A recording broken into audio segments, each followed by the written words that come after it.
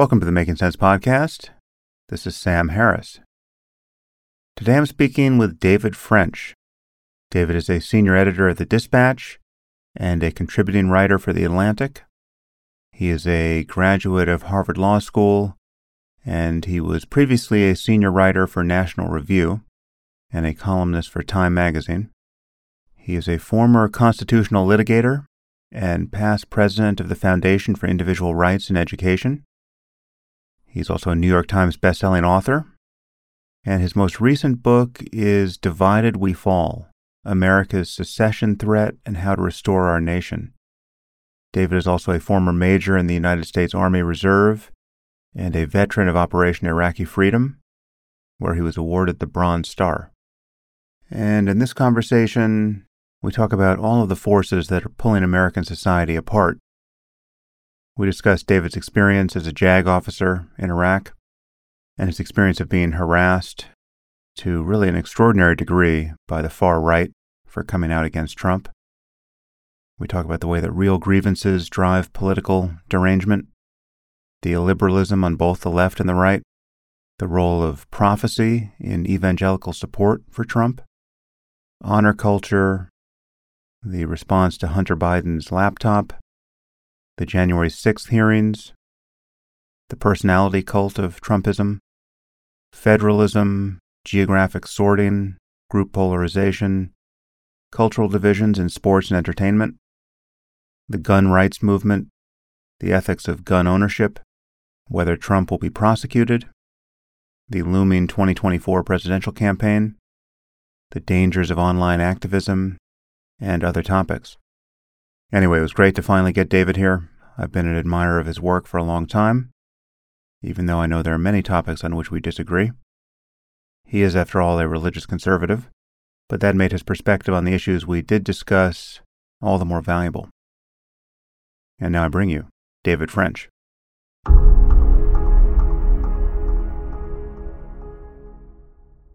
I am here with David French. David, thanks for joining me. Thanks so much for having me. I'm honored. Me too. I've long been an admirer of your short form writing. I haven't. It's your last book is the first book of yours I've read in anticipation of this podcast, which we'll talk about. But it's great to finally speak with you because your political commentary has been more than edifying. These many years where everything seems to have gone toward the brink and in many cases into the abyss. Yeah, it's, I did not have this level of extremism. If you talked to me 20 years ago, I would not have seen this level of extremism, but it started emerging pretty soon after that. And now here we are. Yeah. Well, so let's catch people up on your background here before we get started. Your most recent book, which came out in 2020, is Divided We Fall, which talks about this problem of American division that we're going to get into, and you focus on the prospect of secession, actual secession, the actual Right. fragmentation of the political union of the United States.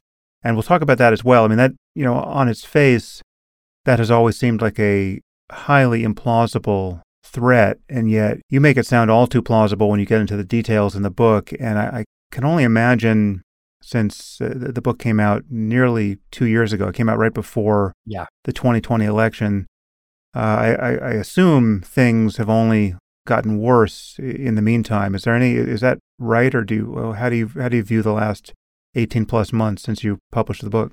Yeah, I would say that things have accelerated in they've accelerated more than I thought they would.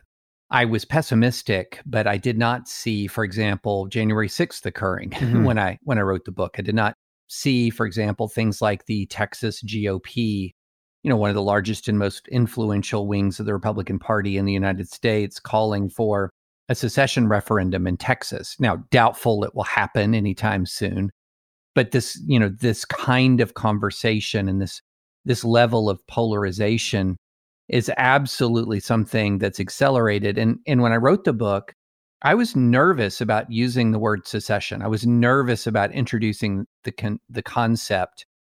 But what I saw was that we didn't have, and this is something I say right up front, that there is no single truly important cultural, political, religious, social trend that is pulling us together more than it's pushing us apart. And it's not just politics, it's where we live, it's how we live, it's our pop culture. It's so many different fronts are sort of pushing us apart. Yeah, I mean, so I must admit, I had a knee-jerk reaction to the concept of secession as just being a bridge or several bridges too far. I mean, it Right. just sounds so implausible. But when I actually look at the assumptions that are anchoring that reaction, it's just there's so many assumptions like these that have been destroyed in recent years. I mean, Right. I never would have imagined. The truth is, I still can't imagine that Trump was ever president of the United States. I mean, True. it's like I feel like I keep waking up in some alternate universe where that Black Mirror fiction has become a reality, but it will always seem implausible to me, even though it's already happened. And the idea that we would have, a Republican Party that is not only accepting but enthusiastically embracing a president, a former president who not only failed to commit to a peaceful transfer of power, but engineered a violent one. Right. It's just beyond shocking. So it's the idea that we could live in a world where Texas or California could ultimately secede. I mean, that just not that many more dominoes have to fall to make those events seem plausible. Right. Well, think about what we've learned about January 6th since January 6th, that if there are two things, both before the 6th and after the 6th, that are particularly sobering to me. So before the 6th, what's incredibly sobering is that there was, as we've now learned, this incredibly comprehensive effort to overturn the results of the election that depended a great deal on if Mike Pence had just said yes, where would we have been? We would have been through the looking glass on a constitutional crisis. If all of this pressure focused on Mike Pence saying yes to this comprehensive scheme to either flip their results right there on January 6th or send them back to the states, and then creating an enormous amount of chaos. And then after Mike Pence says no, this is one thing that's incredibly sobering to me, is if you look at the approval ratings of Donald Trump and Mike Pence after January 6th, only one of the two, their approval rating plunges, and it's Mike Pence, not Donald Trump. It's incredible. So what that told me is that you had a Republican Party that was so fully committed to this election steal effort that even a longtime Republican who had stood by Donald Trump's side every moment of his presidency, who then appeals to his faith as an evangelical who is sort of the representative of the evangelical base in the Trump administration, appeals to his faith to do the right thing, and he's rejected by his own movement in favor of Donald Trump. And to me, in some ways, that was as sobering as all of the events that happened before, that not even the shock of the moment of January 6th could shake people from this hyper partisanship and animosity and distrust that led them down the road of the Stop the Steal effort. Well, I want to get to January 6th and Trump and all the attendant horrors there, but I promised to properly introduce you, which I will have done in the intro, but I think you should say something about your orientation here, because lest you be mistaken for the usual libtard who has who's just nodding along with my libtard blasphemy here. What is your political background? Yeah, so I grew up a Republican. I was a Reagan Republican from way back, conservative lawyer, pro-life, religious liberty attorney. Ran for a while the Foundation for Individual Rights and Education, which is a civil liberties nonprofit defending free speech and due process and religious freedom in higher education, and then was a part of Christian conservative legal organizations, was a delegate to the 2012 Republican National Convention. So I was definitely Republican, a Romney delegate. And then in 2016, I broke with the GOP over Trump. So going all the way back to the early phase of the primary season, I could not continue to support a party that would put that person as its leader. So did you break the moment he became the candidate? I broke with the Republican Party the moment he became the candidate. I became never Trump, to use that phrase, Mm-hmm. or much earlier when he was a front runner. Once I began to realize who this person truly was, because, like a lot of Americans, my main exposure to Donald Trump was as an entertainer, not as a politician. And then you begin to see the sort of the true dimensions of his character or lack thereof during the campaign. And I just realized that I could not look at myself in the mirror, much less my fellow citizens who I'm, in the 1990s, I'm somebody who's standing and yelling character matters, character matters, character matters about Bill Clinton. I couldn't do that in 1998 and then turn around in 2016 and say, forget all that. Yeah. And also you're a veteran, right? You were in the Army? Mm-hmm. Yes, I was in the Army Reserve and I was active duty serving in the Iraq War. During the surge in 2007, 2008, I was a JAG officer, Army lawyer. I served with the 3rd Armored Cavalry Regiment in Diyala during the Diyala province during the surge. Mm-hmm. And what's the experience of a lawyer in combat? I mean, do you actually, are you just, cowering in the green zone looking at legal briefs? Or are you out there risking your life in various operations that require the presence of a lawyer? What's going on there? So it's a mix. So I was with a combat arms unit, so I was not in the green zone. So I was out in Diyala province, far, far away from the green zone in Baghdad. And my commander, my squadron commander, I was with an armored cavalry squadron, was very clear. He said, you cannot make decisions that impact the lives of soldiers until you experience, in my cav troopers, until you experience what they experience. So I was in the base a lot and I was outside of it a lot. So I was doing detainee operations. I was doing law of armed conflict, assisting the command and making decisions, shoot, don't shoot, bomb, don't bomb. I was out doing tribal relations work. But one of the things, if I'm going to be in an armored cavalry squadron, I have to understand what the area of operations is like. And so I was outside the wire quite a bit doing, various aspects of my job. Mm-hmm.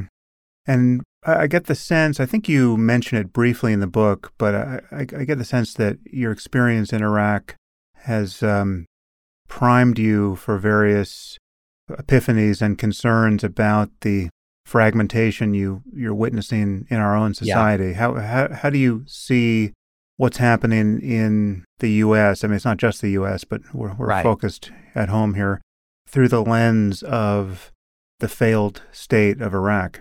Yeah, there was one specific aspect of the Iraqi civil war that really stood out to me as an alarm bell for us. And it was essentially, if you talk to Sunni or if you talk to Shia at the height of the war, the underlying divisions between them at some level seemed quite solvable. In other words, you could have a degree of religious tolerance where both Sunni and Shia could practice their faiths, which are somewhat different, but they're both Islamic faiths, but somewhat different. With full liberty, oil revenue divisions are certainly manageable. Differences in governance of each region, certainly manageable. But the thing that was truly difficult to deal with was the grievances. And when I say grievances, I mean real grievances. In other words, if you talk to a Shia militiaman and you start to explore why they've taken up arms, they're going to have a terrible story of what the Sunni have done to their family or done to their tribe. And vice versa with the Sunni telling about Shia atrocities. And what really strikes me about our divisions here is if you boil down a lot of the political disputes are subject to compromise. I mean, they're not unsolvable. I mean, even if you look at an issue like abortion, which the pro-choice and pro-life seem miles apart, but the large majority of Americans are in a more middle position. The political issues seem pretty darn solvable, but the level of animosity is what's really driving our polarization and this story of grievance and anger. And that's what struck me in Iraq, was this constant feeling of grievance and anger that was rooted in very real things that happened. We're starting to see replicate itself here, to a lesser degree. Thankfully, it's not, we're not in a situation like Sunni and Shia were in Iraq. But if you talk to a Republican, they can tell you chapter and verse of terrible things that the left has done. If you talk to a progressive, they can tell you chapter and verse of terrible things that the right has done, and they're real things, so they're actual real outrages that that are driving a lot of our division.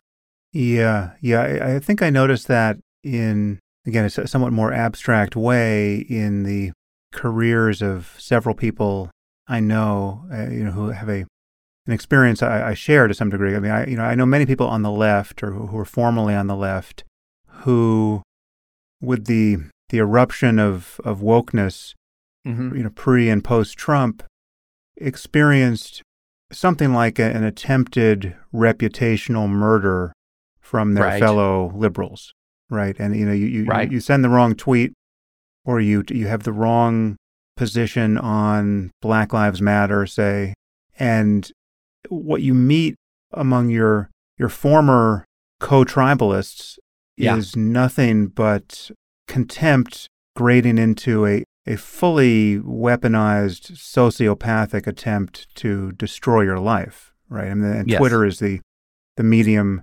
upon which most of this happens. And then I've noticed these people, many of whom have podcasts or they're out there spreading their views to one degree or another.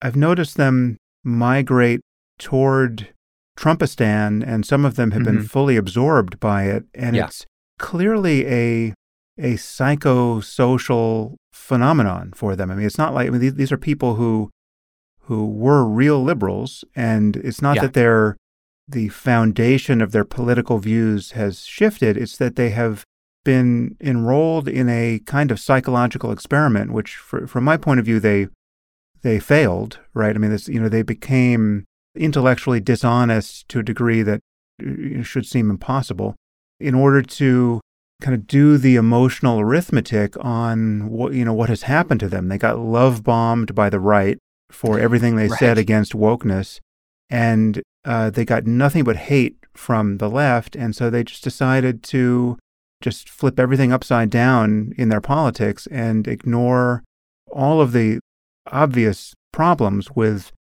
what's happening on the right, including Trump, the problems of Trump himself.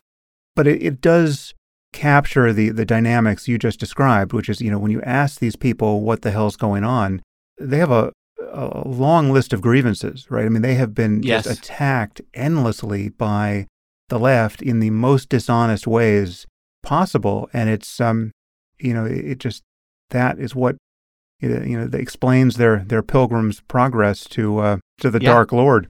Yeah, and we are, as human beings, we long for relationship and community, and if you have been rejected by one community, if you've been purged, if you've been subject to a storm of hatred, you're going to look for another community. It's the most natural thing in the world in a way. But at the same time, if you're longing for community and then you're going to ignore some of the real problems within that new community, you become, in a sad way, part of the problem. That, you're just switching from one flawed partisan tribe to another flawed partisan tribe because one of them rejected you, contributes to our crisis in some important ways. Because what it does is it causes your new tribe to sort of feel validated by your presence. See, they're so bad, they're so bad, and look, we're much more welcoming. But, if you drill down into what's happened in this country, there is not a if you're going to talk about cancel culture, which a lot of people think of as mainly a left-wing phenomenon, it's all over the place on the right, all over the place.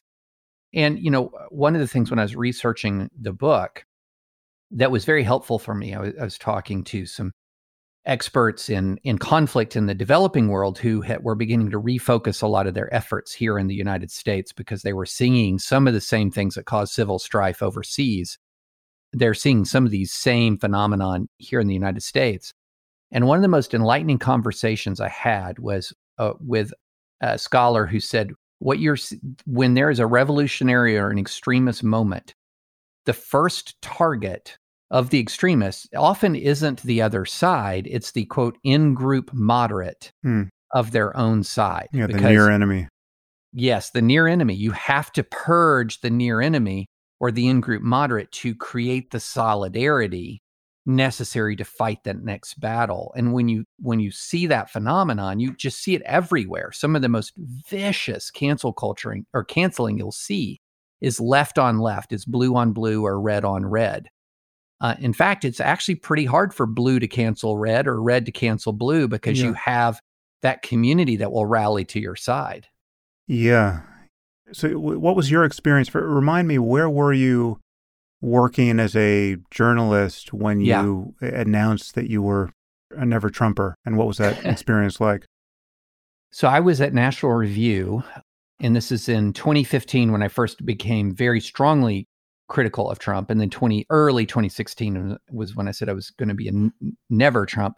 And we faced a hellstorm from the beginning. I mean, in August 2015, I'll never forget, is when the first round of death threats came in, the first round of really horrific social media harassment, including, taking pictures of my then 7-year-old youngest daughter who's adopted, and she's adopted from Ethiopia, and photoshopping her picture into her face into gas chambers, into slave pictures. Threats aimed at my wife, threats aimed at me, at my family, online harassment. All of this started happening in 2015, 2016, and has never fully stopped. It just comes and goes. And remind me, so the National Review, was it the editorial position of the magazine to go against Trump, or were you just an outlier within the organization?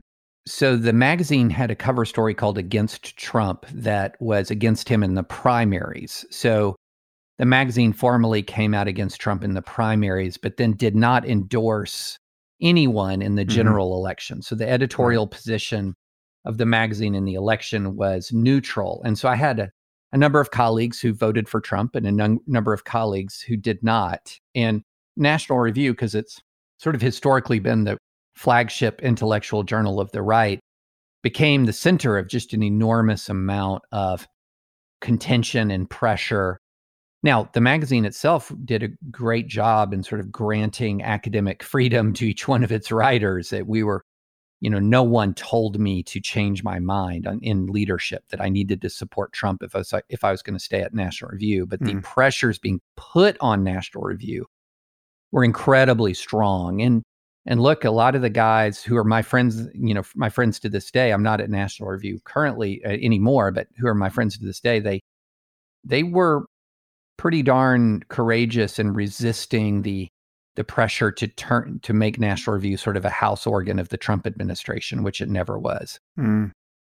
So let's see. I was thinking we would save Trump until the end, but the tractor beam pull of his awfulness is being felt with every sentence here.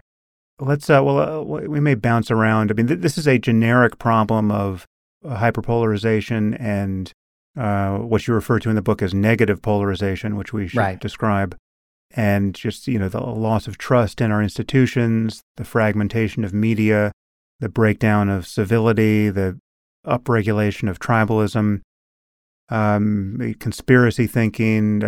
So there's the generic problem that visits the left and the right.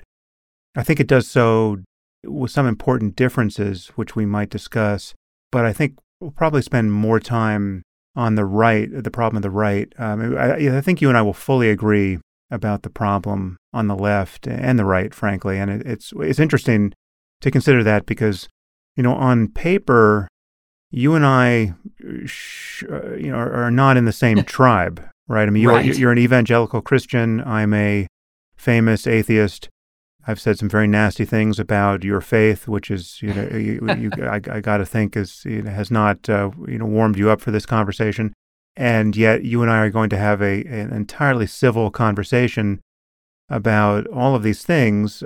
So what tribe are we in is the rhetorical question I would ask all of the people who accuse me. I don't know about you, but I'm often accused of tribalism, even though I attack the left and I attack the right, and I have positions that are not entirely predictable. For instance, you and I'm pretty sure we'll disagree about abortion, and yet we're going to agree about guns. And so it's just, tribalism does not capture the animus you and I are going to express on the various topics that will provoke our animus.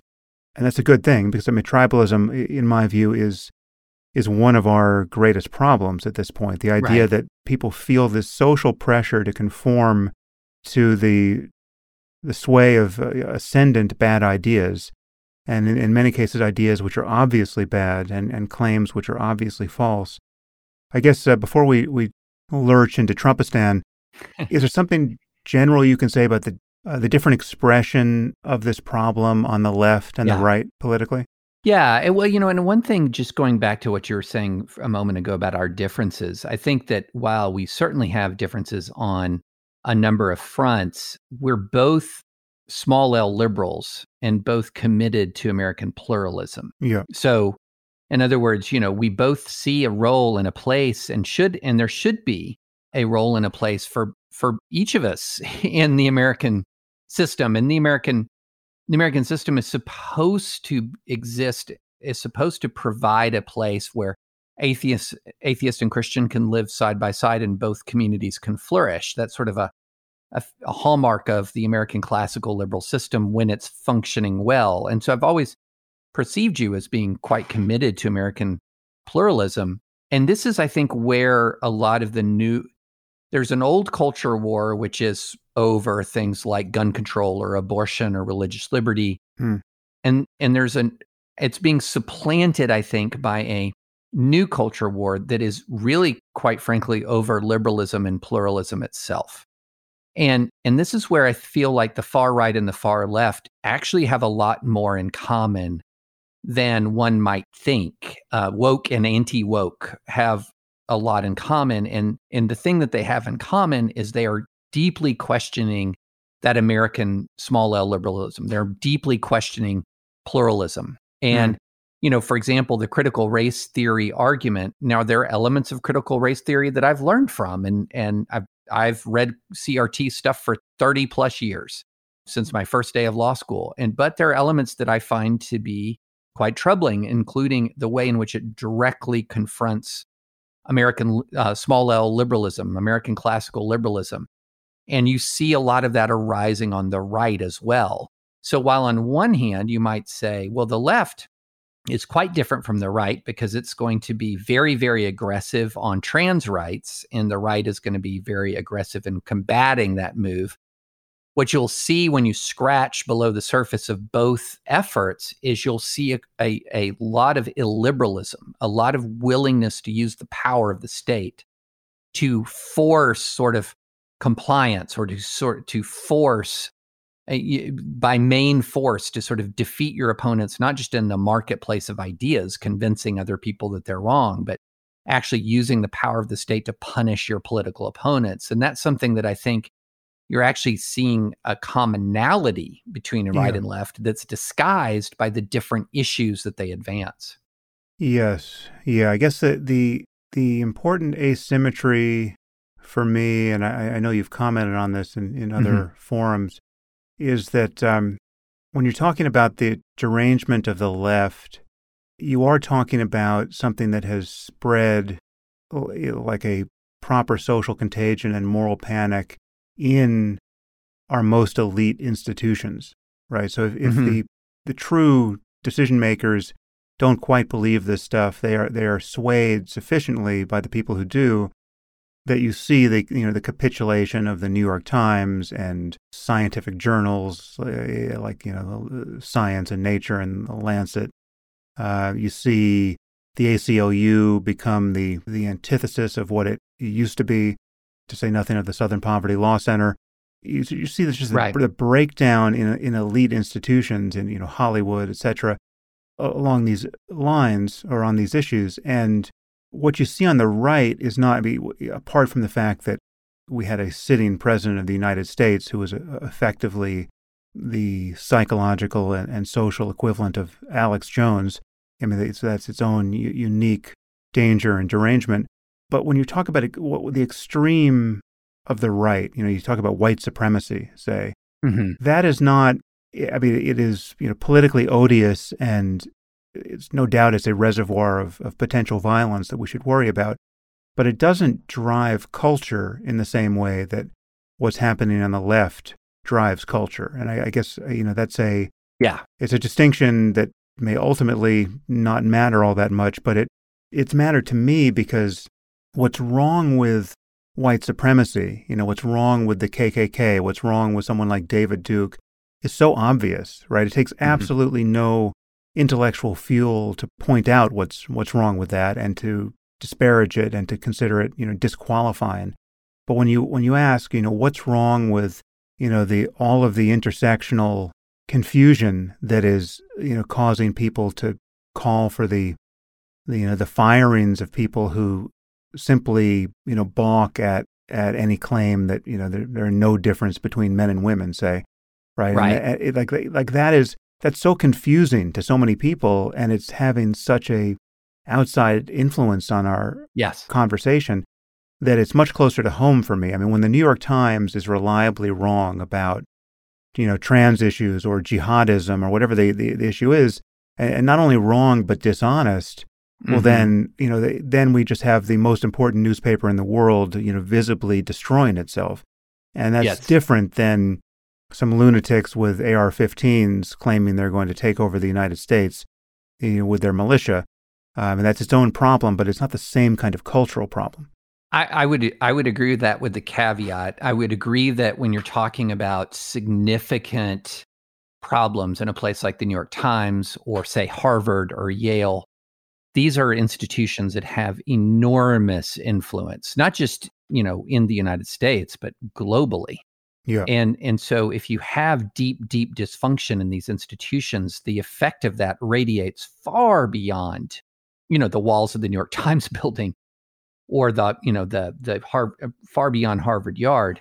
But the caveat that I would say is that there is a deep dysfunction in many very, very important conservative institutions. They don't have as much purchase. Like the sort of dysfunction in evangelical Christianity doesn't have as much purchase, say, in Los Angeles or in Cambridge, Massachusetts, but it has immense amount of impact in Middle Tennessee, where I live. Yeah.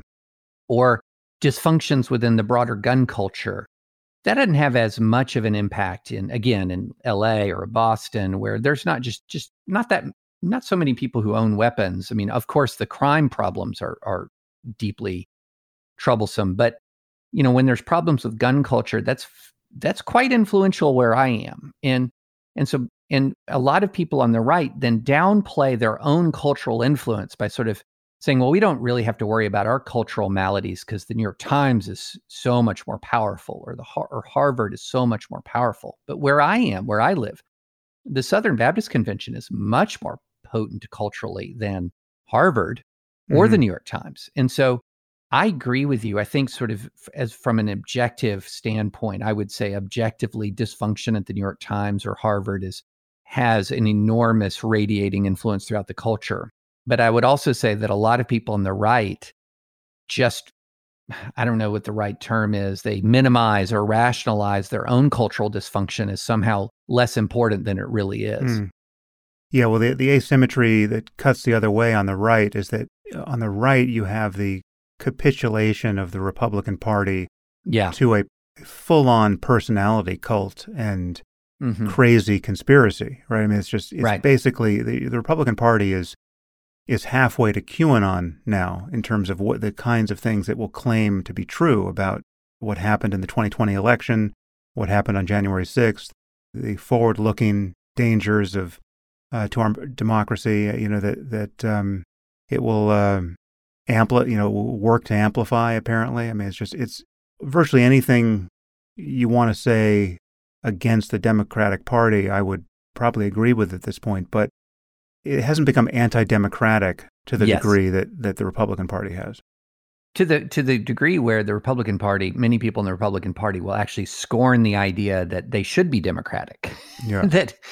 So they'll, they fall back on the idea that the United States is a republic, and they'll say, no, we're not a democracy, we're a republic. Well, we're a democratic republic.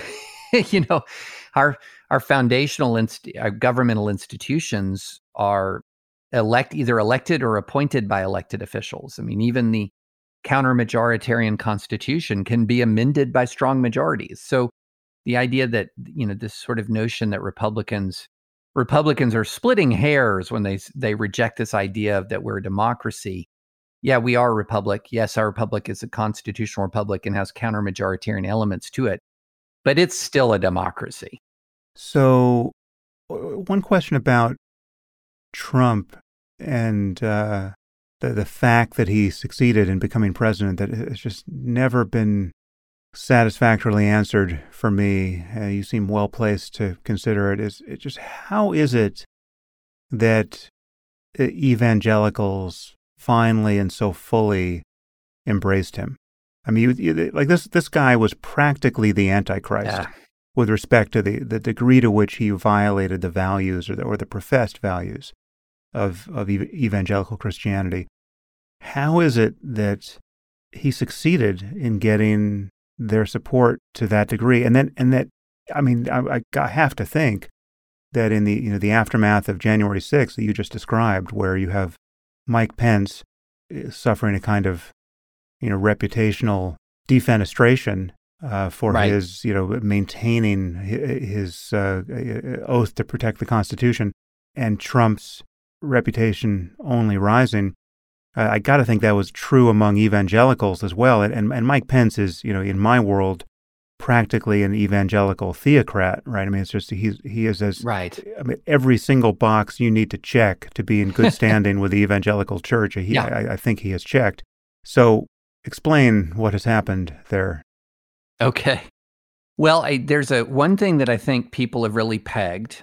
And then another thing that an underappreciated factor that people don't talk about enough. So the one that I think that people have pegged is that if you spend 20, 25, 30 years telling a community of people that it's 6 minutes to midnight on their religious liberty, that America is about to fall, that the Democrats represent an existential threat to their faith, not just to the country, but to their faith, then that's going to have a distorting effect on a community. It's going to cause them to have a constant sense of emergency, and it's going to cause them to feel as if they have to take desperate times call for desperate measures. So if you have the Flight 93 election essay where this guy named Michael Anton said, look, we have to charge the cockpit or this plane is going down. That was a message that a lot of evangelicals were ready to hear. Now, the shame of that is that it's utterly contradicted by Scripture. So, let me put on my Bible quoting hat for a minute. And the Apostle Paul wrote that God did not give us a spirit of fear, but of power. And he's not talking about political power there, but confidence in the power of God, power, love, and of sound mind. And yet, how much did that spirit of fear drive so many evangelicals towards an unsound mind? I mean, this was the conspiracy theories and everything that you saw. So that's the thing that I think people have accurately pegged. And that's the conventional wisdom that has a lot of truth to it. Now, here's the part that I don't think people fully understand. And this is, to me, even more troubling and more dangerous. The role of prophecy.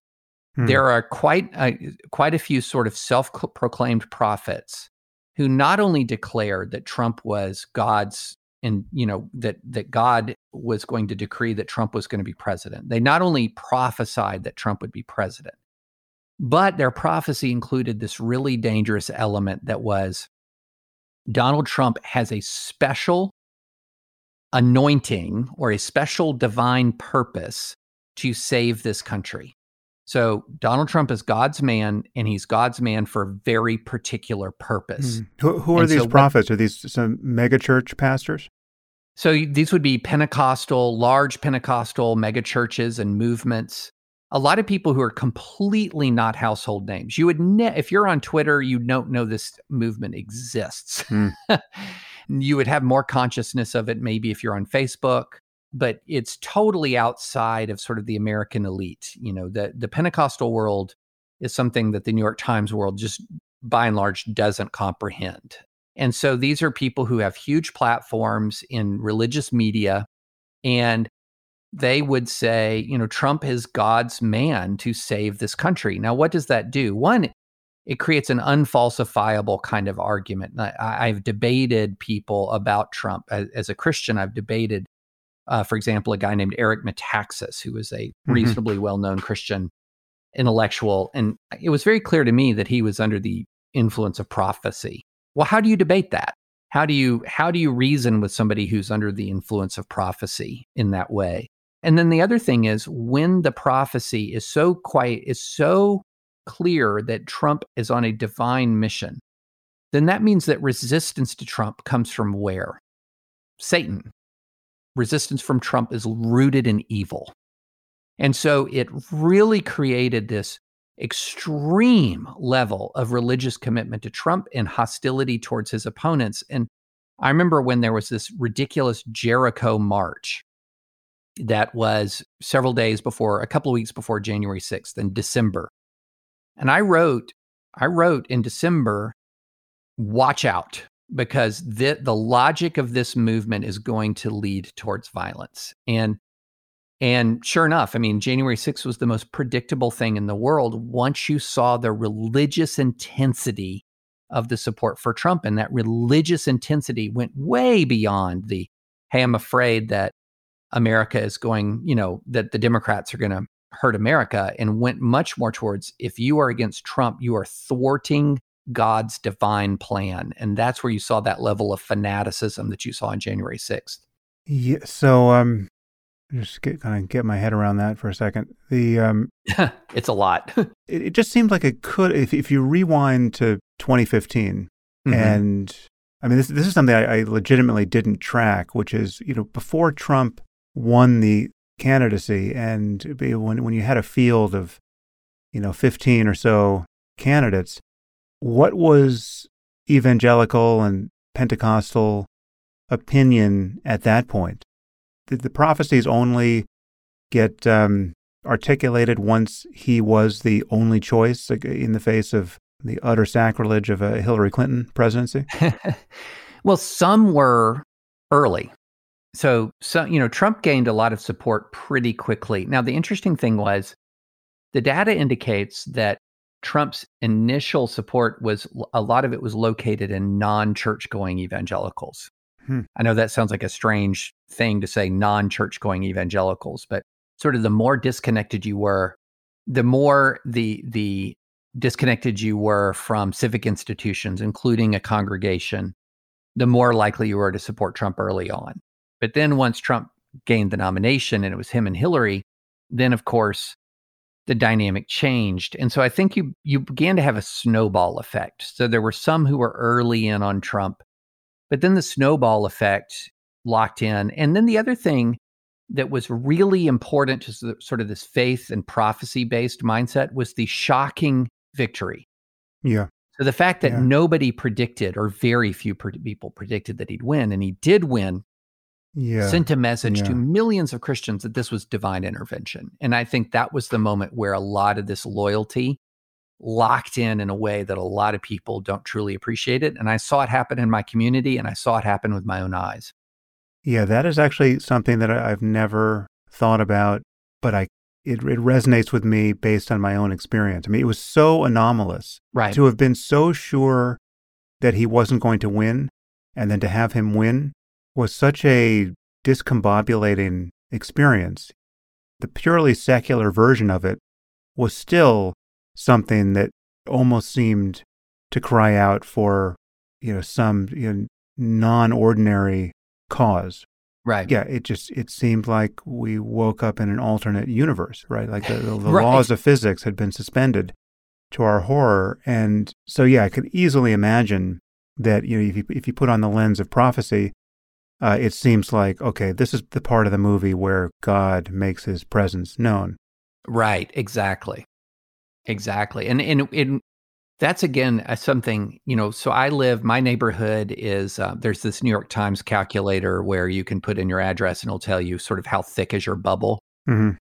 My neighborhood is 85% Republican. The neighborhood I lived in 2016, we moved in 2018, was about 80 to 90%, between 80 and 90% Republican. And I watched all this happen. I watched this sort of sense of despair on election day when everyone thought that Hillary was going to win.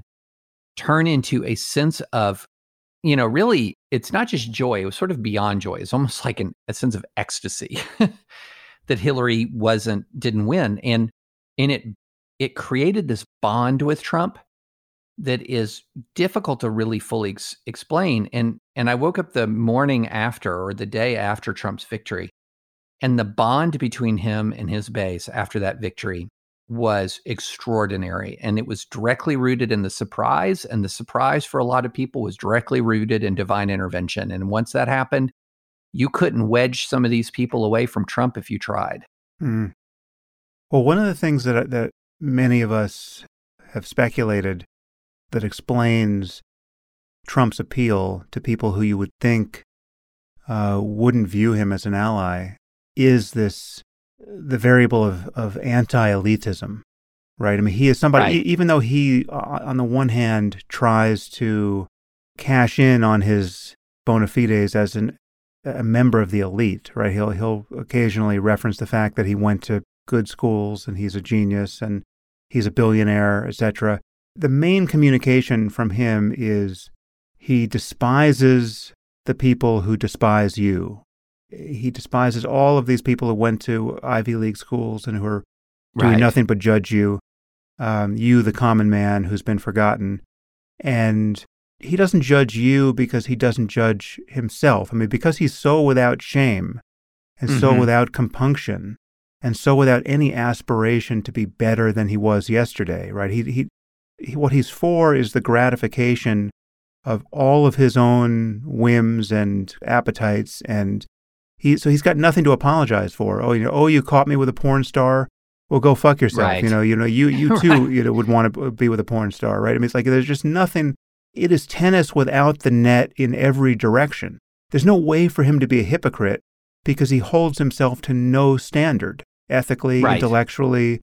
I mean, he doesn't even hold himself to a logical standard. If he contradicts the thing he said 30 seconds ago, he doesn't care, and he's trained you not to care because it's all part of this kayfabe performance where it's fake and it's real because it's extra real because he's managed to get you to swallow all the fakeness, and it's just a kind of moral potlatch, right? It's like I'm going to burn everything to show you how much I don't have anything to lose. But the thing that is so compelling, again, this is all in the shape of a hypothesis for me, ultimately, is that what I imagine is that the thing that's so compelling is that when you embrace him as your standard bearer, what you no longer have to stomach is anyone's judgment of you. With Trump, there's a basic communication that if you're supporting him, you're right about everything, and you're right to be you're right to be endlessly aggrieved about everything. I don't know. In one of these podcasts, probably over a year ago or more, where I was kind of grappling with the Trump phenomenon, I compared him to Jesus. I think I called him Fat Jesus, right? Like he's there's a kind of expiation of all your sins when you come to Trump, because he sins more gratuitously than anyone, and it's fine, right? He's proven to you that all is forgiven. And I don't know. I mean, I realize I just vomited a bunch of my TDS on you. So you do with it what you will. Well, let me tell you about another phenomenon that I think is underappreciated. Again, talking. No one has to explain Trump support to me. You're talking about my friends. You're talking about extended family. My immediate family agrees with me on Trump, but extended family. So this is not a hard thing for me to figure out. And one thing that is underappreciated is shame honor culture. So the South is a place that, and it's not just the South, but there are other parts of American culture that are shame honor cultures. They are extremely disrespect focused. And, Trump comes from this sort of bridge and tunnel populism that also has that shame honor kind of conception where it's very focused on people looking down on him and very focused on not getting his due.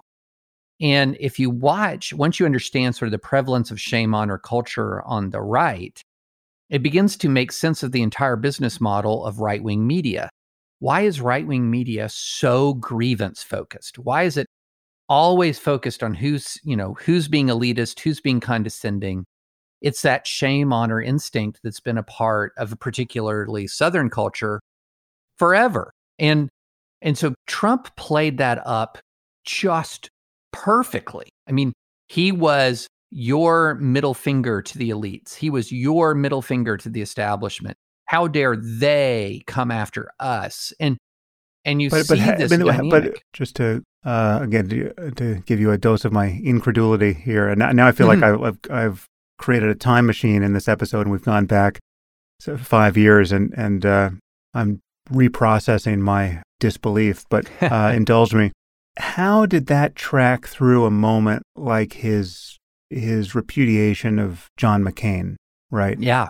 I mean, like, I like people who weren't captured, right? Yeah. I mean, how did not all of the Southern honor-bound military culture just not erupt in just an absolute rejection of truly that it had to be a sacrilege if you're, I mean, or it was just a measure of just how unpopular McCain was for some reason. Yeah. So McCain was seen as an elitist.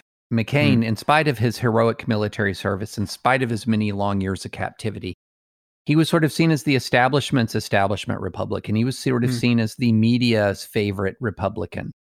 And I will never forget, I was literally on a National Review cruise, and we would do these once or twice a year where your supporters, you go on a cruise and you have panel discussions and all of this. And so it's some of your core supporters who are on these things. And when I heard it, I was infuriated that he would say that. I was amazed at the number of people who were totally fine with it. It was their animosity for McCain and again, this is something we can get into more, but the hallmark of negative partisanship is animosity. In other words, you are for your side, not because you love its ideas, but because you have hatred or fear of the other side.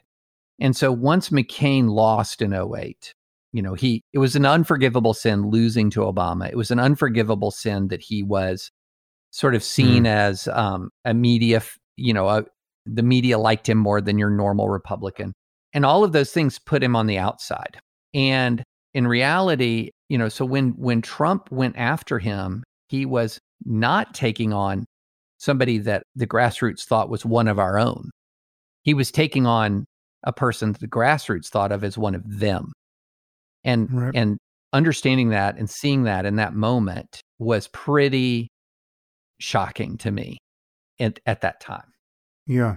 Yeah. I mean, the other thing here is that I have never lived in the South, so this could just be a shibboleth that you can disabuse me of. But I think of the South as having a greater commitment to civility as a bulwark against violence and social disorder. Like maybe it's a veneer, but it's an important veneer where being polite, especially, for men to be polite to one another, is recognized to be important in the South in a way that it's not recognized to be important in Brooklyn or Los Angeles.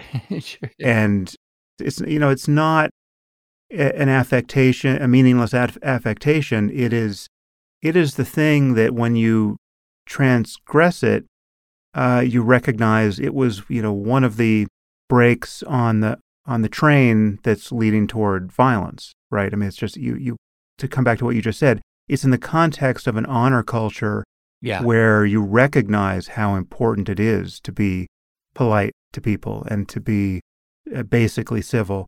And yet Trump is the antithesis of civility, right? I mean, he's somebody who never has played by those rules at all. So I mean, again, I just don't understand the Southern embrace of his style there. Yeah, well, going back to sort of what it is we're talking about. So the South is a place of paradoxes. On the one hand, it's a place of a lot of civility and politeness, and people who come and visit often say, "Man, wow, people are a lot nicer here." But it is also at the same time more violent than a whole lot of other places in America. So these two things are existing side by side. And The violence often occurs when the honor-shame sort of matrix is broken. In other words, when a person Yeah. feels dishonored. And so then you're looking to punch, then you're looking to strike back. And that's what Trump was. And there's some really interesting literature about this. There's this great, fascinating book called Desire, Violence, and Divinity in Modern Southern Fiction. How about that for a pull from obscure academic work? But there's this great phrase in there. It's by a Kent State professor named Gary Kubia. And he says, honor meant that Southerners beheld themselves as others beheld them. And, quote, their self-worth lived in the look of the other. Yeah. And Yeah.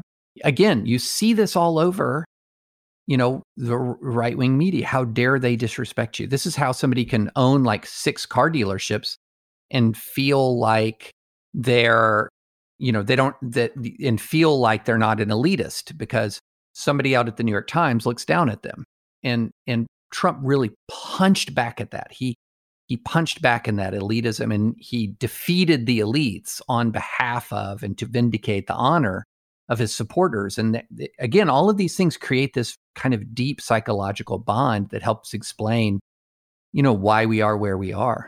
Yeah, I guess as long as you remember that it was all of his norm violations were pointed in the right direction. Yes. From the point of view of his supporters, then he was just a kind of golem of impropriety that was just aimed at the elites. And as long as, and that was fine. I mean, that was perfect.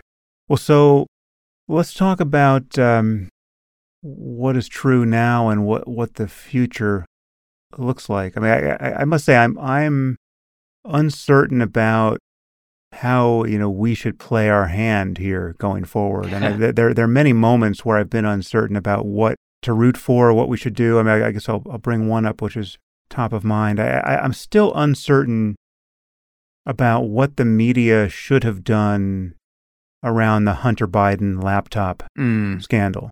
Like that was a moment where it looked like a potential replay of a terrible recent history where you had the October surprise of Comey stepping before the camera saying, we're looking into Hillary's emails yet again, 11 days out from the election.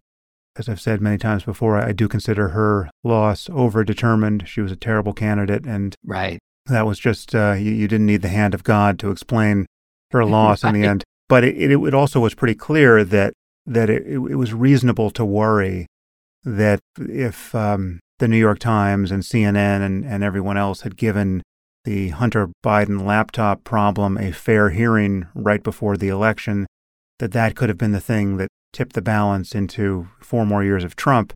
And so it's easy to understand the reluctance to do that. I guess, that reluctance need not have tipped into any dishonesty about what was plausible to believe at that point. But I still, honestly, I do worry that playing by the rules there of saying, okay, let's look at this, could have easily given us 4 more years of Trump when, from my point of view, it simply didn't matter. I mean, given that we had a president who was not committing to a peaceful transfer of power right at that point, it simply didn't matter what was on that laptop. I mean, literally, I would say that, Hunter Biden could have had severed heads in his basement and it wouldn't have mattered from my point of view. Well, I agree with you. I think that, and the key there is Hunter Biden. The difference between the Hillary laptop story and the Hillary investigation is that went straight to the heart of Hillary's conduct. The Hunter Biden laptop story was a Hunter Biden story. And although I think people would say that several of those emails suggest that there's clear impropriety and grift on President Biden's side because the references to, the big dog needs to get 10% of this or whatever. Like there, again, I have not gone into the weeds on this, but it just Biden's conduct is implicated there if you've gone down that rabbit hole. Right. I've read those emails and it's very hazy. And I think the reality is that the story actually ended up with more legs in right-wing media than it otherwise would have gotten because of the social media censorship. Mm-hmm. In other words, the instant that Twitter clamped down and the instant that Facebook sort of minimized its visibility was the instant that it became days and days and days of story in right-wing media about, look at what big tech is trying to do. It's trying to put its thumb on the scales. Don't let big tech put its thumb on the scales. So my own view is that the whole big tech censorship drive at that point just flat out backfired, that it gave a lot of legs to a story that on its face was kind of just odd. What Rudy Giuliani comes up with a laptop with a hard drive and through mysterious circumstances, and it's got cryptic emails, and we all know that Hunter Biden had a ton of problems and traded on his last name anyway. I mean, like, that's nothing new. But what was big in right-wing media was the Twitter blocking it.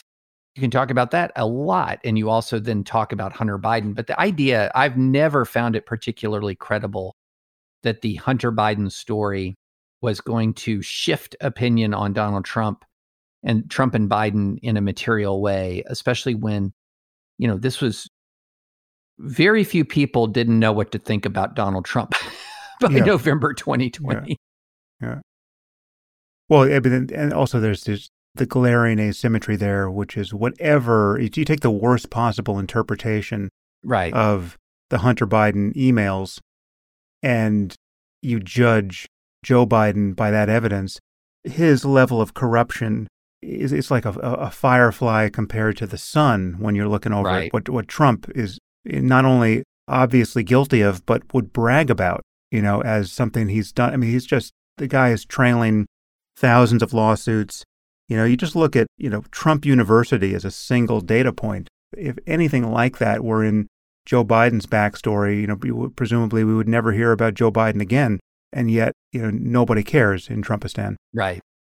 So you, as you say, you have friends and family members who are Trump supporters.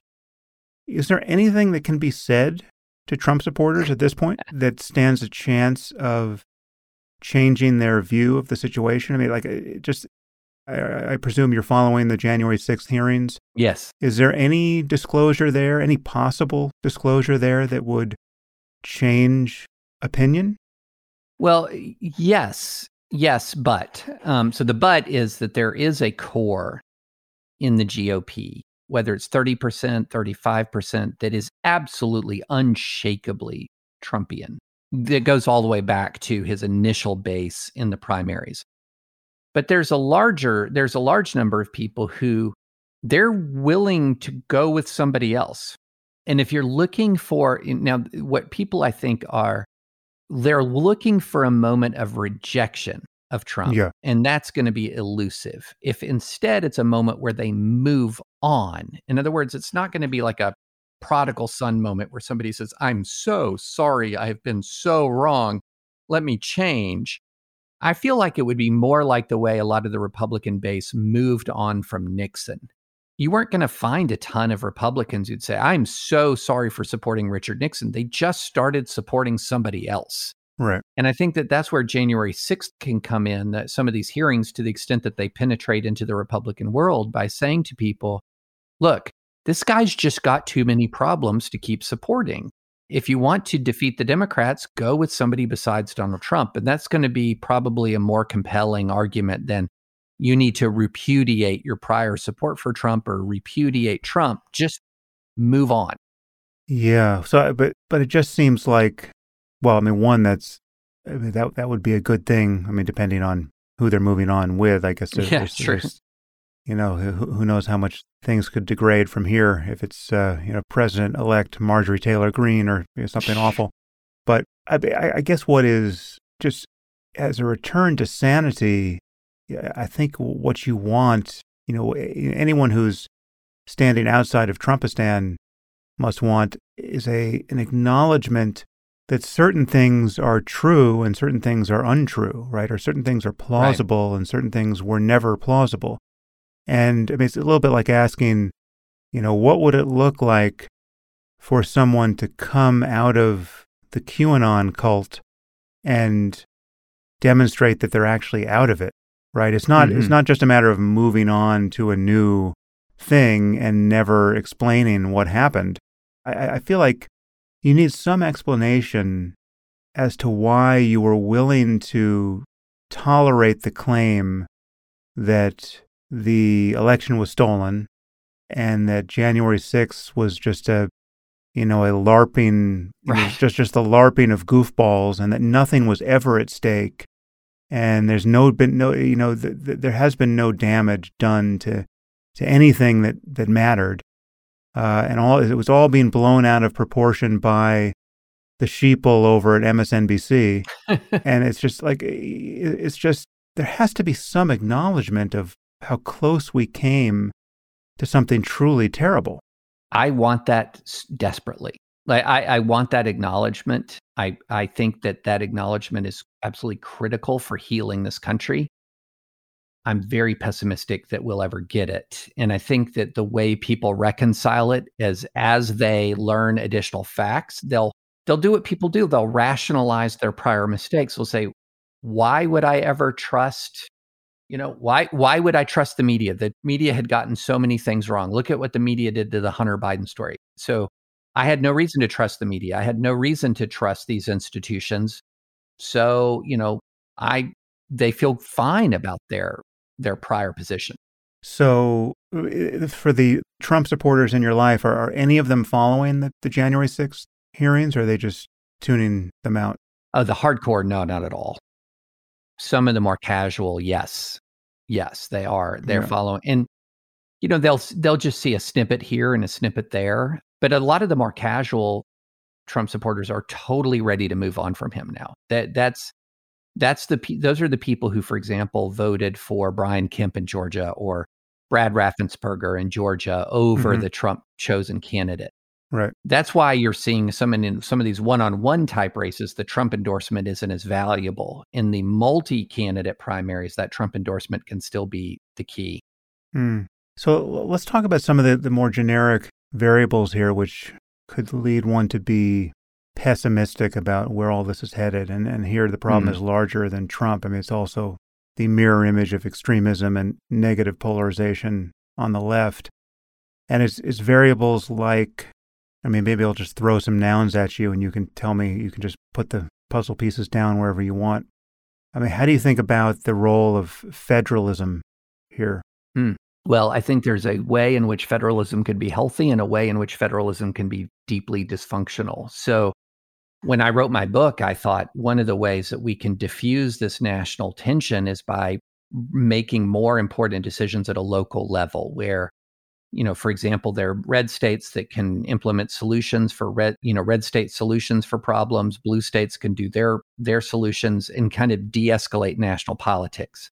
What I didn't anticipate, and this is where I wasn't quite pessimistic enough in my near-term analysis, is the way in which people would use local politics to fight national battles. So, for example, here in my community, there's a group called Moms for Liberty who went after critical race theory, but there's no critical race theory in our schools here. This is a very conservative district. So what did they do? They went after and they tried to ban the book Ruby Bridges Goes to School from the young elementary curriculum. That's not a critical race theory book. It's about Ruby Bridges desegregating schools in Louisiana. They tried, one of the things they objected to was a Norman Rockwell painting. So this is where why are they doing this? Because they want to own the libs and they're worried about, San Francisco schools. So they're trying to draw these big firewalls around the local schools and creating huge amounts of contention and anger. And so that's a negative way that federalism works. But a more positive way is, kind of stick to your knitting and stick to, what are the issues that are salient locally instead of using your local school board election as a proxy for a national fight. And how do you think about the role of geography here? Yeah. Interesting. Geography is fascinating because, and I write in my book about this phenomenon called the Big Sort, and this comes from a Bill Bishop book of the same name from several years ago, how Americans are moving and living around people of like mind to a degree greater than any other time since we've been measuring this statistic. And what's happening as we sort like this by geography is we're actually increasing extremism because of this other phenomenon that I talk about in the book called the law of group polarization, which means when people of like mind gather, they tend to become more extreme. Yeah, You know, this is this is based on something a Cass Sunstein paper. exactly, Right. exactly. So this is a Cass Sunstein concept from a paper in the late 1990s, incredibly important. And once you understand that whole concept, a lot of American politics starts to make sense. Why are our academic institutions becoming so radical? Well, they're ideological monocultures, and monocultures become more radical. And so that geographic sorting is taking that reality you see in a lot of institutions of higher education or other institutions and putting it at a level that's citywide or statewide and increasing radicalization across huge geographic regions. Yeah, yeah, and how is culture bifurcating there? I mean, it's interesting. Like you made the claim early on when I asked you about the megachurch pastors who were prophesizing that if you're on Twitter, you haven't heard of these people. Right. I mean, that's a fascinating phenomenon because it's very easy to, as much as we pay lip service to the idea that we're all in our bubbles and we're all suffering some kind of algorithmic myopia. This was true long before Twitter. Yeah. You know, as an author, you would, you had the sacred totem of the New York Times bestseller list. But then when you would contemplate the books that were not on it for whatever reason, Mhm. like the Left Behind series of novels that outsell all the books on the bestseller list, but no reader of the New York Times ever hears about them because I forget what the mechanism was there that like Christian bookstores weren't reporting to the New York Times list or something like Right. that. There's this parallel culture that you just don't know about, but it's, I guess, it is part of this great sort you're describing. Yeah. Absolutely. And there's what's interesting is you'll have people who are pretty convinced they're deeply clued in on American culture and then will be completely ignorant of trends, cultural trends that impact and deeply shape not just millions of people, but tens of millions of people. Again, this, going back to Pentecostal Christianity is, I think, the fastest growing religion in the world. And if not the fastest growing at scale, one of the fastest growing religions. Yet the number of people in elite spaces who even know what it is Yeah. really small. And so, one of the things that, even if you're not talking about these, really consequential philosophical differences that we do have, and you just drill down to common pop culture, that's vanishing. One of the most interesting things that I saw after 2016, when a lot of people started to think about, well, wait a minute, I don't understand a big part of America if they could vote for Donald Trump, was New York Times, the Upshot, run by Nate Cohn, put out these maps of TV viewing. And what was fascinating to me was that red and blue America were just watching different shows. Just, that's the kind of the most basic kind of common culture. Could you talk about the same TV show? And the answer is no. And that even extends into sports. College football is a very red phenomenon. NBA basketball is very blue. One of the Yeah. last sort of common sports cultures is the NFL football, and it's incredibly contentious politically because, the kneeling controversies and things like that. So I think the you, example you gave of the shows right and left that were most popular, it was Game of Thrones yes, was watched on the left, and Walking Dead was watched on the Walking right. Dead. Which Yes, I don't know what it exactly. says about me that I watched both of those. Maybe it's just that I have too much time on my Same, hands. same. Uh, That just makes us more culturally literate than the right. average person. Yeah, I was doing my research. So, but we're all just by default blind to that segmentation because we don't see what we don't see, and we don't report that absence of data as a blind spot.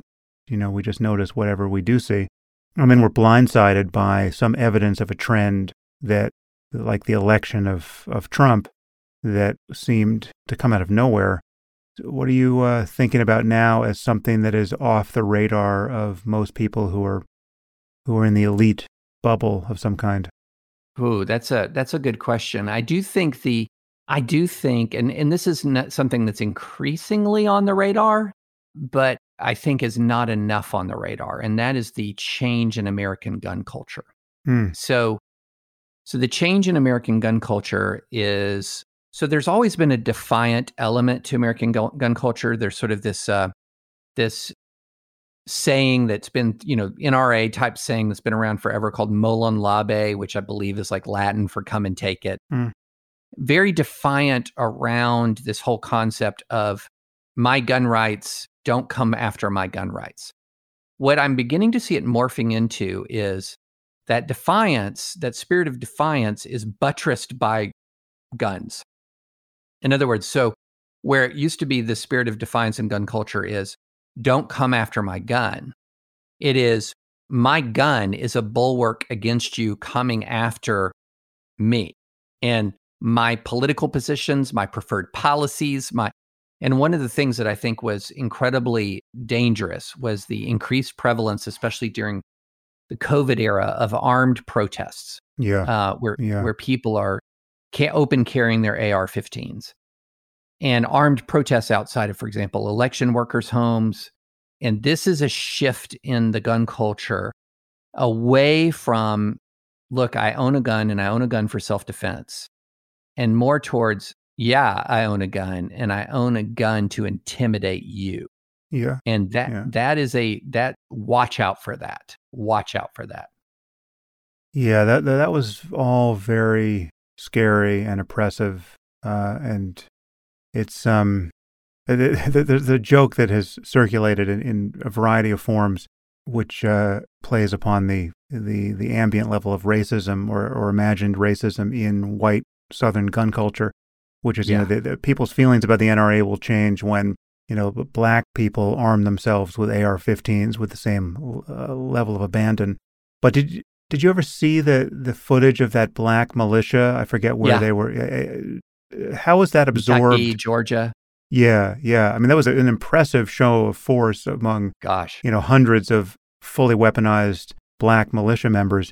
And, it was as alarming as it is in any other context. But it was, it had this perverse pleasure associated with it, which is, okay, it'd be interesting to see how the white gun-crazed people in the South absorb this, new data point.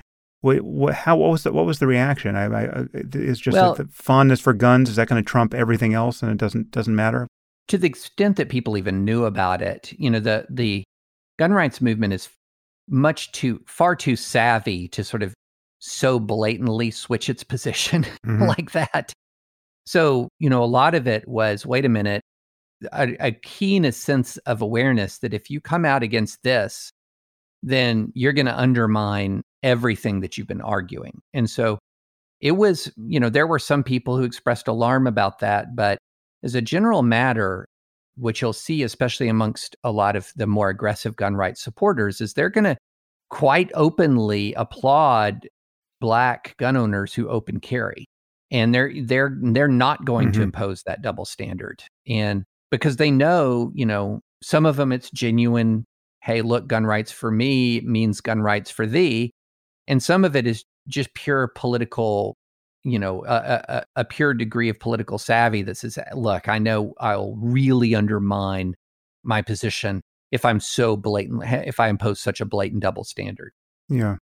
I don't know if you've heard any of my rap about guns, but I think I heard you on at least one podcast in the aftermath of Uvalde. So we basically agree, I think. But it's just a very hard issue among many other hard issues to parse in ways that don't discombobulate everybody. True. Yeah. It's but it's also one of these issues where it's very hard to see any basis for progress because it's so. Just take the understandable alarm on the left around, just our outlier status on the world stage. It's just crazy the level of, it's crazy the price we pay for all of our guns on a yearly basis, from murders to mass murders to suicides. And the idea that there's nothing we can do about that seems preposterous, right? And yet you literally need only give people on the left, whether it's or elitists from center left to left, 2 or 3 sentences on the topic before they put both feet in their mouth, before they get everything wrong about ballistics it's just like they will mispronounce the name of every gun manufacturer more complicated than Colt. It's just unbelievable. They talk about, semi-automatics being designed to kill people as fast as possible, and then it becomes clear that they think semi-automatics and fully automatics are the same thing. Yeah. And this happens to this will happen on Meet the Press or on CNN or it's just and the price they pay. I'm not sure. Maybe the conversation can't even be had, so they're not actually paying a price in loss of credibility because no one's listening to them on the other side of the argument. But in my world, it is just one malapropism after another, and so it's very easy to see. I consider myself quite outside of gun culture. Perhaps unlike you, maybe this is one difference between us because I don't live in a red state. But as connected as I am to the reasons to own firearms, and as much as I've trained with them, most of what's in my brain is a repudiation of gun culture for all the reasons that would be familiar and comforting to people on the left. And I have no religious attachment to the Second Amendment, and yet I have a very pragmatic attachment to the freedom to own a firearm, given my perception of just the realities of human violence and the fact that calling 911 is not, in fact, a means of self-defense in any American city now or in the future.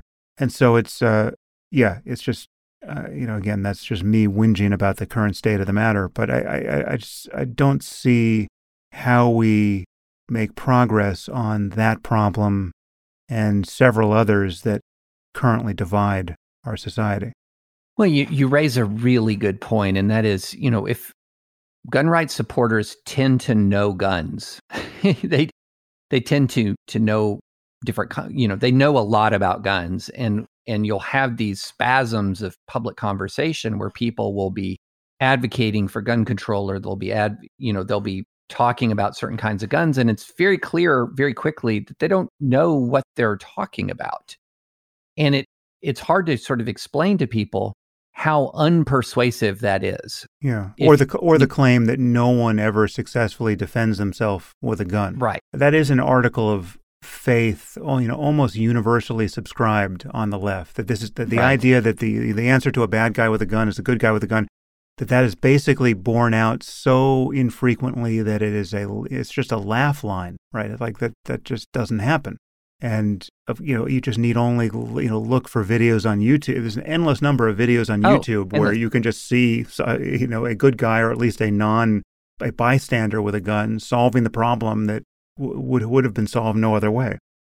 Right. And that's evidence of the media bubbles that we live in, because I can think off the top of my head of situation after situation where somebody stopped even mass shootings, or somebody, people with handguns who stopped people with AR-15s. These are things that happen. And when I talk about guns, I speak in a lot of places that are very deep blue and very much opposed to gun rights overall. And I just tell my family's story, and I talk about the number of times that we've been doxxed, for example, by white nationalists, and the threats that we faced. And I said, what's your recommendation for how I should protect my family? And keep in mind, I don't have the resources for 24/7 security. And if I did have the resources for 24/7 security, what do you think they'd be carrying? Right, exactly. Yeah. And it really does actually, when you enter into the conversation, sort of being transparent like that and just say, look, this is a reality that I face. What do you have to say to me? It actually kind of diffuses a lot of the intensity, because it makes it much more concrete. And I'm a human being in front of them. And then, facing a threat from people that they realize are threatening, they're not going to say that we should not pay attention to white nationalists. They would never say that. Mm-hmm. And so it really does humanize the conversation, I found. And then you can just sort of start to walk people through the decision-making process and their reasoning. And I've been really surprised, actually, at the level of honest and real and conversation and flexibility that people will have when you kind of go back to the beginning and walk people through the self-defense decision-making process.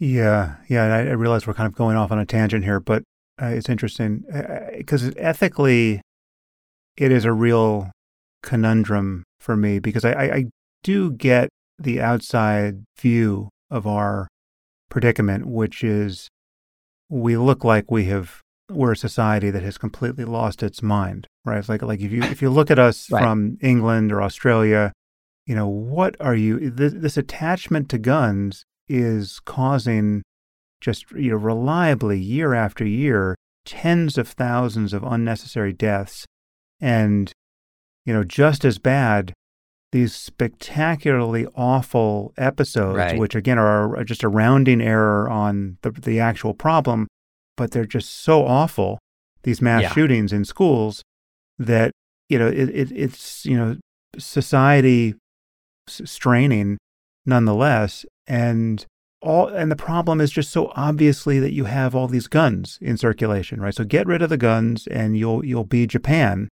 and you won't have this problem. And I'm sympathetic with that. Like if we could just start from scratch, it would be tempting to say, okay, let's not do that Second Amendment thing this time and just have a gun-free zone.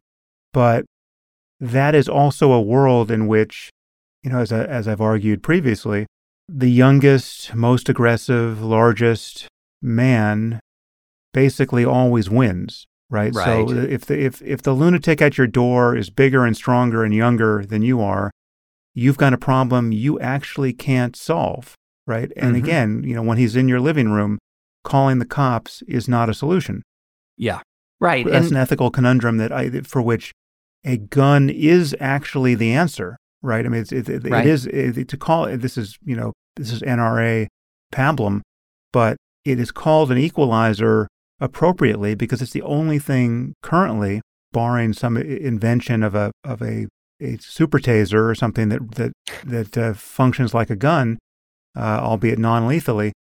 It is the only thing that that takes a violent contest, it puts it at range, and it takes it out of the domain of athleticism and size and strength, Right. that will be decisive. That's exactly right. The way I put it to people is, I have a right of self-defense. A human being, just as a human being, has a right of self-defense, and very few people will disagree with that statement. They will not disagree that you as a human being have a right of self-defense.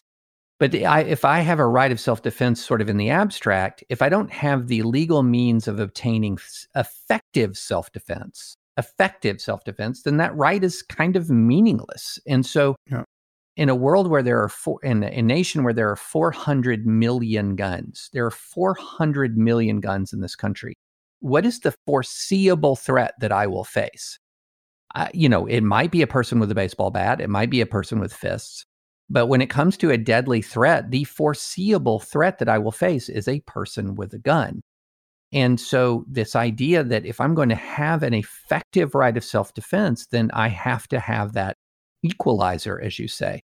But even again, that side of it is totally understandable, and I agree with it. But it's the other side of it that I find even more compelling, which is in a world without guns, what does the problem of human violence look like? Well, it doesn't have the same scale, and that's important, but it does have a character that I find especially abhorrent, which is the big maniac always wins, right? Or virtually always wins, barring, some, miracle of training and good luck where you have, a black belt in Brazilian Jiu-Jitsu, actually solves the problem for you.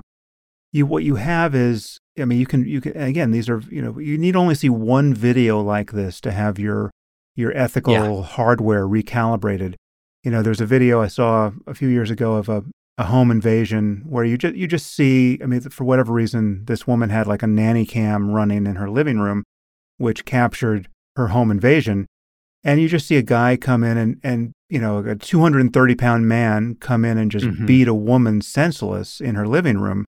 And So if you don't think someone should be able to own a gun, you have to be able to say that woman shouldn't be able to own a gun, right? And watching that video, there's nobody who on earth who I would more want to hand a gun to than that woman in that situation when she had the time to arm herself as a guy is kicking in her front door. And that's the in my view, that's the most compelling argument for gun ownership. And unless you're going to make moral contact with that from the left, from the gun control, gun safety side of the argument, you're not having the conversation that people on the right or on the gun owning side would require that you have to even dignify your argument with a hearing. Yeah. So, one of the issues that we have, I think, is that there are other countries that have far higher homicide rates with far lower rates of gun ownership. So it's not just that guns are saturating the country. We have the highest rate of gun ownership in the world and far from the highest rate of homicide.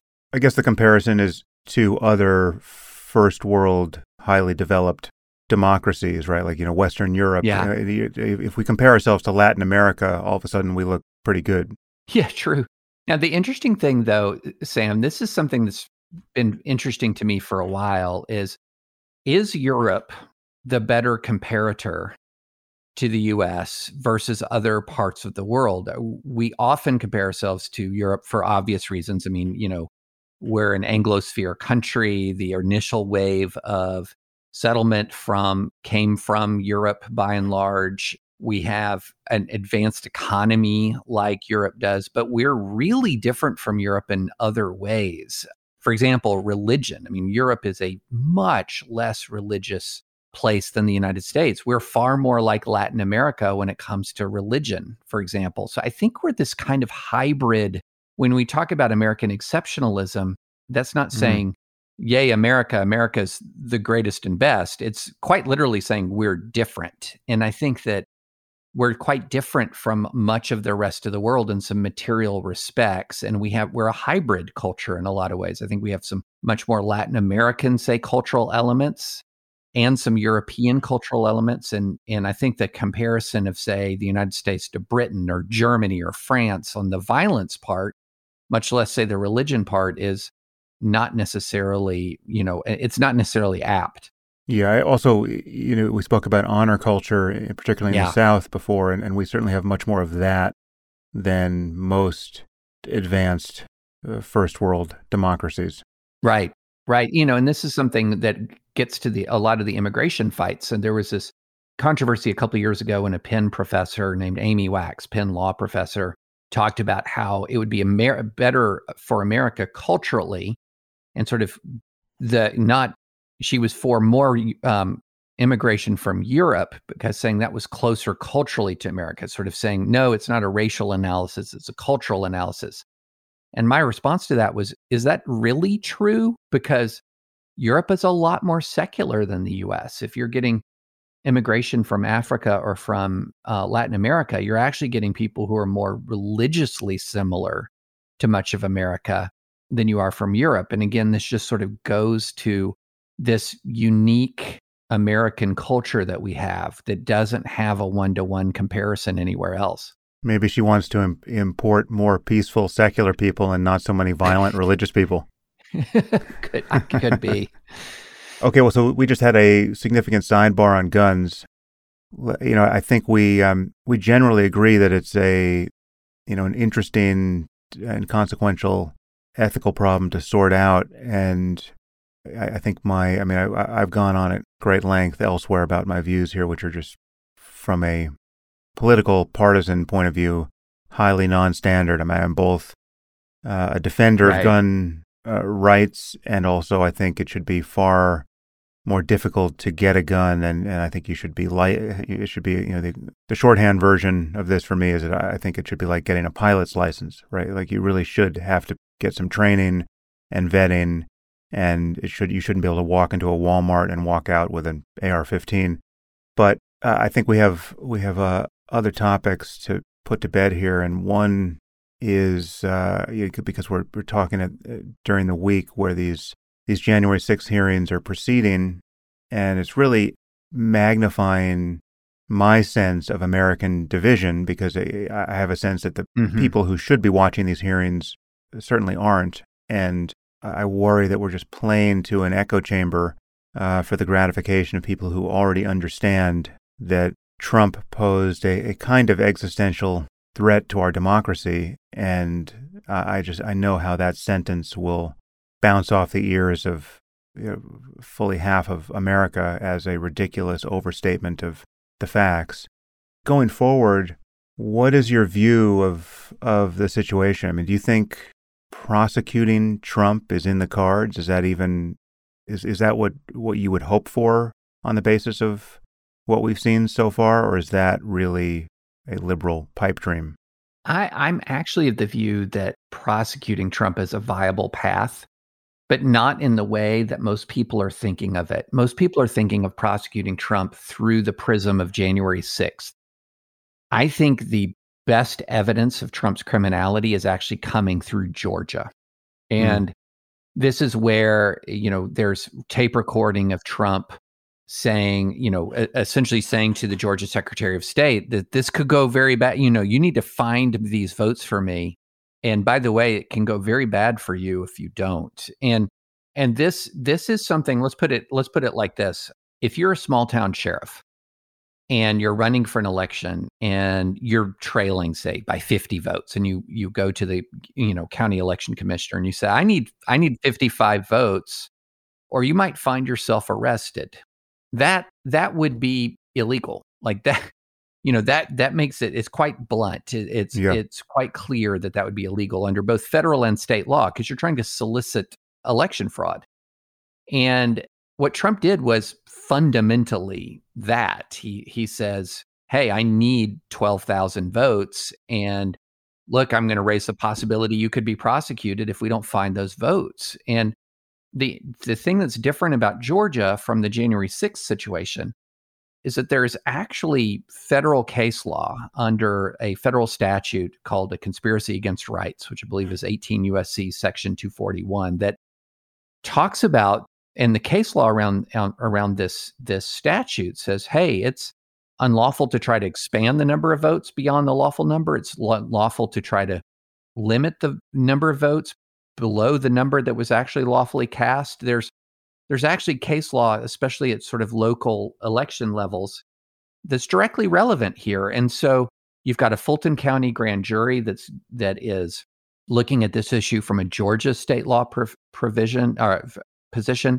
And Georgia state law is, again, pretty darn clear. And there's actually been a very comprehensive legal analysis of Trump's actions in Georgia that I think crosses the threshold for prosecution. And that's a little bit different from the January 6th scenario. It's less lurid. There wasn't any big riot, but I don't think there's evidence that crosses the threshold for prosecution that Trump actually incited the riot in the way that the law prohibits incitement.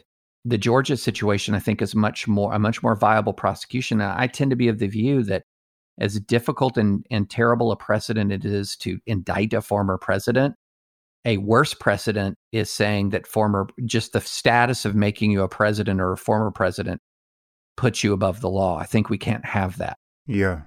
What are your expectations going forward politically into 2024? I mean, do you think he will run? Could you imagine who the Democrats are going to run? I mean, it seems to me that, whether or not Trump runs, it's wise to worry at this point that both the president and the vice president are fatally flawed candidates, whoever the Republicans put forward, and there might not be the mechanism in the Democratic Party to recognize that both are fatally flawed. I mean, even if Biden decides to bow out, I'm not seeing how the Democrats have a come to Jesus moment with Kamala Harris and say, listen, you are unelectable, and we're putting forward, Oprah or somebody else in your stead. How does all of this work? How do we not wind up with a second Trump term should he run? Boy, this is a tough question. Interestingly enough, I tend to think that the actual overhang possibility of criminal prosecution could lead Trump to declare sooner rather than later. in part to create an additional hurdle for prosecutions, to sort of say you don't want to prosecute the Republican front runner for the presidency. I mean, that would be a norms violation. You don't want to do that, that. So I kind of feel that there's a possibility, and Maggie Haberman has reported this, that there's serious consideration of Trump announcing relatively soon.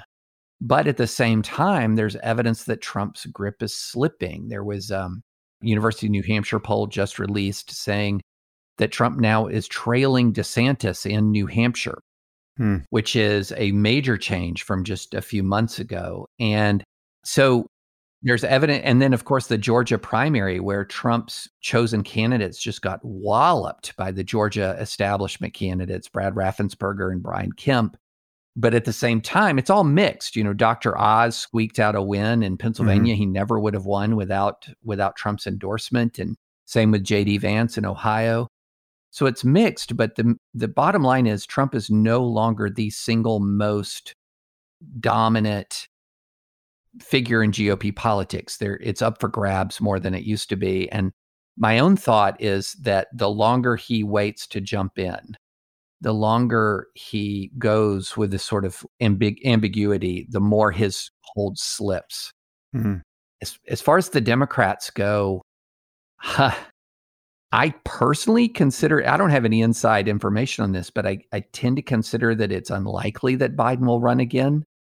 But there's no way he's making an announcement like that until the absolute last moment, because the instant he says he's not running is the instant he's a lame duck. Right. And I know for a fact amongst Democratic strategists that there's a real hesitance to put Kamala Harris forward for the nomination. Yeah. At the same time, there's a sort of sense of confusion as to who it would be if it's not her. Yeah, and obviously the allegation would be if she were passed over, the allegation would be it's because she's a woman or because she's black or both. That would be the Twitter. Yeah, that'll be what Twitter says. And that does strike me as patently false, because if you imagine a different candidate in the same mold, someone like Michelle Obama, I would predict a very different outcome. I mean, Michelle Obama seems, who knows how she would survive the actual process of campaigning, but on the face of it, she seems eminently electable, whereas Kamala Harris doesn't. So I think the variables of sex and race are not at all the problem with Kamala Harris. Gavin Newsom seems to be positioning himself. I don't know. You can tell me more about what you think about him than I can say. But he seems to be positioning himself. I personally, from a conservative standpoint, I find the governor of Colorado, Jared Polis, more interesting. He's somebody who has taken a more libertarian approach to governance than many other Democrats.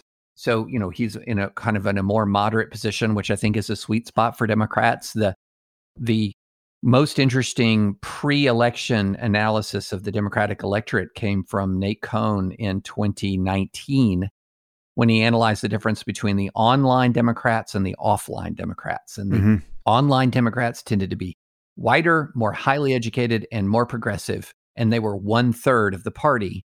And the 2/3 of the party was more diverse and more moderate. And that's where the bulk of the Democratic electorate is, not the bulk of the activist class or the philanthropy class, but the actual voters tend to be more moderate and more diverse. And who can appeal to that 2/3 is going to be a real question. And Kamala Harris did not appeal to that 2/3 in 2020. Yeah. How do you view the problem of communication and cooperation at this point? So, I mean, if variables like free speech and its abridgment, misinformation and conspiracy thinking, the Overton window, I mean, just the quality of our conversation with one another, online and off, and what that portends for the future. What are your thoughts on the current state, and what are your thoughts on what we should do about it to improve it? At the risk of oversimplifying, I'm going to say offline America has got to save online America from itself. There's a lot of data, and I think I've mentioned this before in the conversation, that the more online you are, the more wrong you are about your political opponents. And you think they're more hateful than they are. You think they're more extreme than they are. And quite literally, this Twitter conversation is taking this activist class of Americans and turning them against each other at a scale that's extremely dangerous and troubling, because this activist class also happens to be the people who spend all their time thinking and working in politics, whereas this very large number of Americans, what the More in Common Project calls the exhausted majority, has largely disconnected. And the problem you have is, the good news is you have a majority of Americans who want to see a way through this. The bad news is the word exhausted, that they're the ones who are checked out. But when they do check in, they can make a major difference.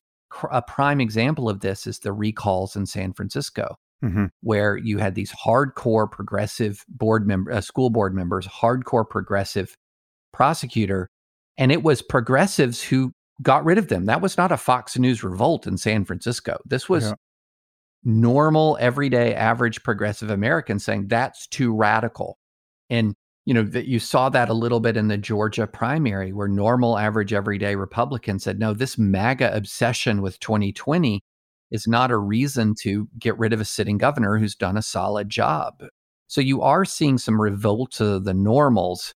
But on a day-to-day basis, we're still in a position where the activist class is ripping each other to shreds online. Yeah.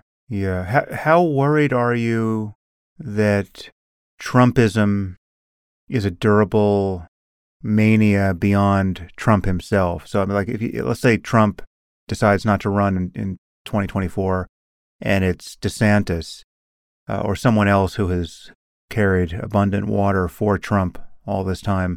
When you think of someone like DeSantis, do you worry that the same norm-violating, anti-democratic genius is at work in him as a result of his just the alliance and sunk cost with Trump? Or do you think that once we inherit a different batch of figureheads, we're going to default to a more normal politics? So I'm very worried about, I don't think Trumpism is something that is specifically, I mean, certainly the ambition of Trump, the man, Trumpism at its core is Trump's personal ambition. It's not really an ideology, but he's surfing on a wave of populist reactionary anger that existed before him and will exist after him. And the interesting question to me, though, is here's the dynamic. And a lot of times I think that we underestimate sort of the psychological and practical dynamics of political races. In this sense, I think there's a very different world where DeSantis takes on Trump versus a world where Trump steps aside and DeSantis tries to inherit Trump's base. Yeah, that's a good point. And so if DeSantis is trying to beat Trump, he's going to have to run as a counter to Trump's base is going to be with him, but Trump's base is 35% of the party. So DeSantis is going to have to appeal to people who are not Trump's base to win. That's going to totally change the dynamic of the race. Although isn't I think the last stat I saw here was that I think it was 62% of Republicans believe the so-called big lie, or that the 2020 election was stolen. So isn't that his base? So that's an interesting number, because there's gradations of belief.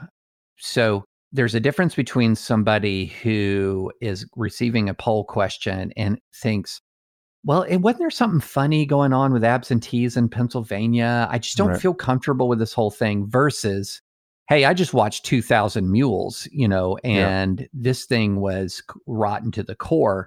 And that's why I keep pointing back to the Georgia primary. In the Georgia primary, Trump drew the line in the sand, and he said, the litmus test here is, what do you think about the 2020 election? And the folks that Trump put forward were walloped.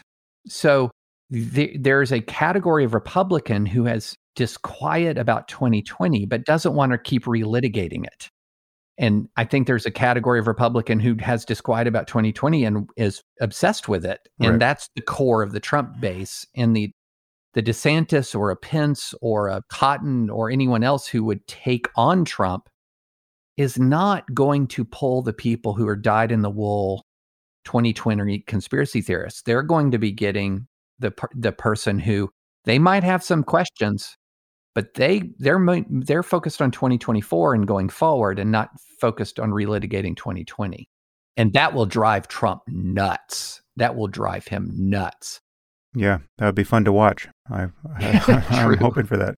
Well, David, it's great to get you on the podcast finally, and I hope we can do it again once we have some more things on this part of the map to talk about. No doubt it's going to be an exciting and likely dispiriting campaign cycle as it ramps up. I'm sure the midterms are going to be a wasteland for Democrats, but as I hear myself speaking these sentences, I'm now feeling my mood plummet, because the truth is, I view the fact that we have to pay really any significant attention at all to politics as just a totally odious opportunity cost, right? I mean, the sign of a society working is how little time people have to spend sweating politics. Yeah. And, we're just not in that world. So anyway, I hope that you will help guide me through the